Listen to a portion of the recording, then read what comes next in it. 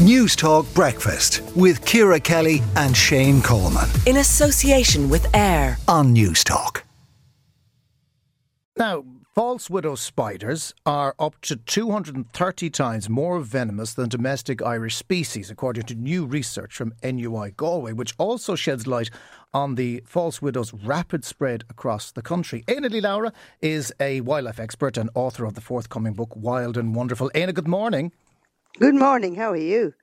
I'm good. I'm fascinated by this because they actually did a kind of it's like the gladiator of spiders. They put it into an arena to see what it was able to kill. And 95% of its opponents, the false widow took out.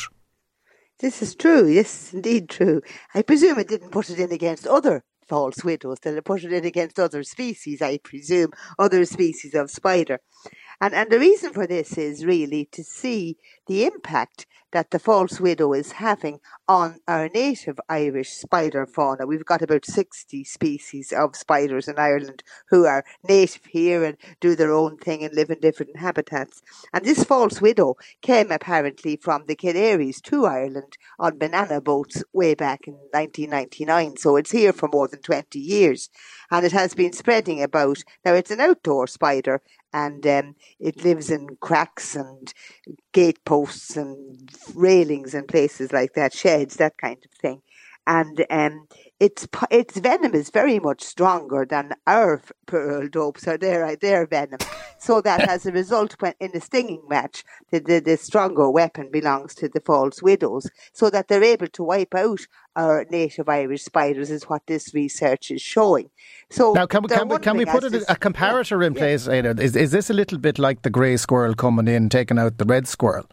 No, not at all, not in the least. That grey squirrel coming in and taking out the red squirrel is a competition thing. They don't ever have a fight with each other. The red squirrel's food is eaten by the grey squirrel because the grey squirrel can eat nuts when they're not ripe. So they can eat unripe acorns. The poor old red squirrel has to wait till they're ripe, and by the time they're ripe, they're all gobbled by the other fella. And the other fella then has diseases associated with it, like the way long ago people going to South America from the Spanish times brought over measles and mumps and wiped out the poor Spaniards or the poor natives over there. This squirrel has diseases associated with it that it's immune to. So it's not like that at all. No, the spiders are a stand-up battle between Spider A and Spider B. Spider B and Spider A being in the false widow is. Now, can we reassure Ciara Kelly? Yeah, can we reassure Ciara Kelly, who is absolutely terrified of this now, given that she found one in her garden?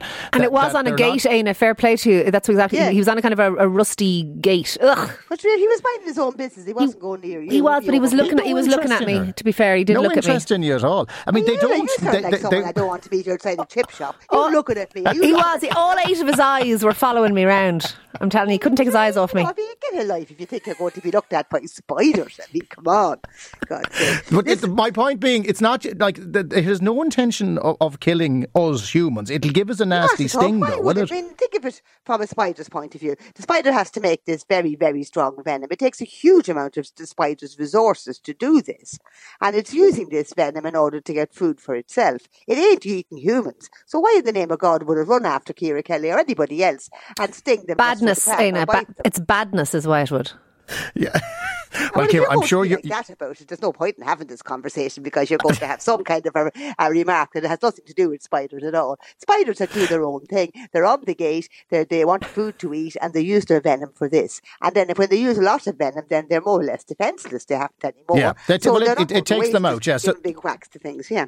Because it's not like a bee. Because if a bee stings you, unfortunately, that's curtains for the poor bee. This spider wants to do it again and again. Well, no, it doesn't. It'll only bite you once because, I mean, it's giving you all its venom. It hasn't got any more venom. It's not that it dies or anything. It's just it's shot its bullet, if you like. It hasn't any more bullets and it's good for the moment anyway. It won't necessarily die, of course it won't. But it's not going to bite you again and again. And it'll only, I mean, it doesn't hunt people. It's only if it's in your house by mistake and you sit on it or it's in your clothes that it actually bites you. And there's only been, I don't know, less than 100 cases in the whole of Ireland of people being bitten. I mean, people are not getting bitten day and night by it. So there's no point I mean, this research has nothing to do with it being more venomous to people. We should be more concerned about our other spiders, correct? And it's an invasive species more spread all over the country, and it's pushing out our native species because of the fact that it has a stronger venom. So that's what I mean. This is not a new scary story. It's just more about this research they're doing. Our own species that are there. Wild and Wonderful is your new book. I'm looking forward to reading it. Éanna Ní Laura, thank you so much for joining us. Ciara, it's not after you at all. You're grand. I think she's wrong. I mean, I know she's much more knowledgeable and I'm clueless, but nonetheless, I feel that they do hunt. They do hunt us, but they hunt you. Well, that's what I'm actually worried about. News Talk Breakfast with Ciara Kelly and Shane Coleman. In association with AIR. Weekday mornings at 7 on News Talk.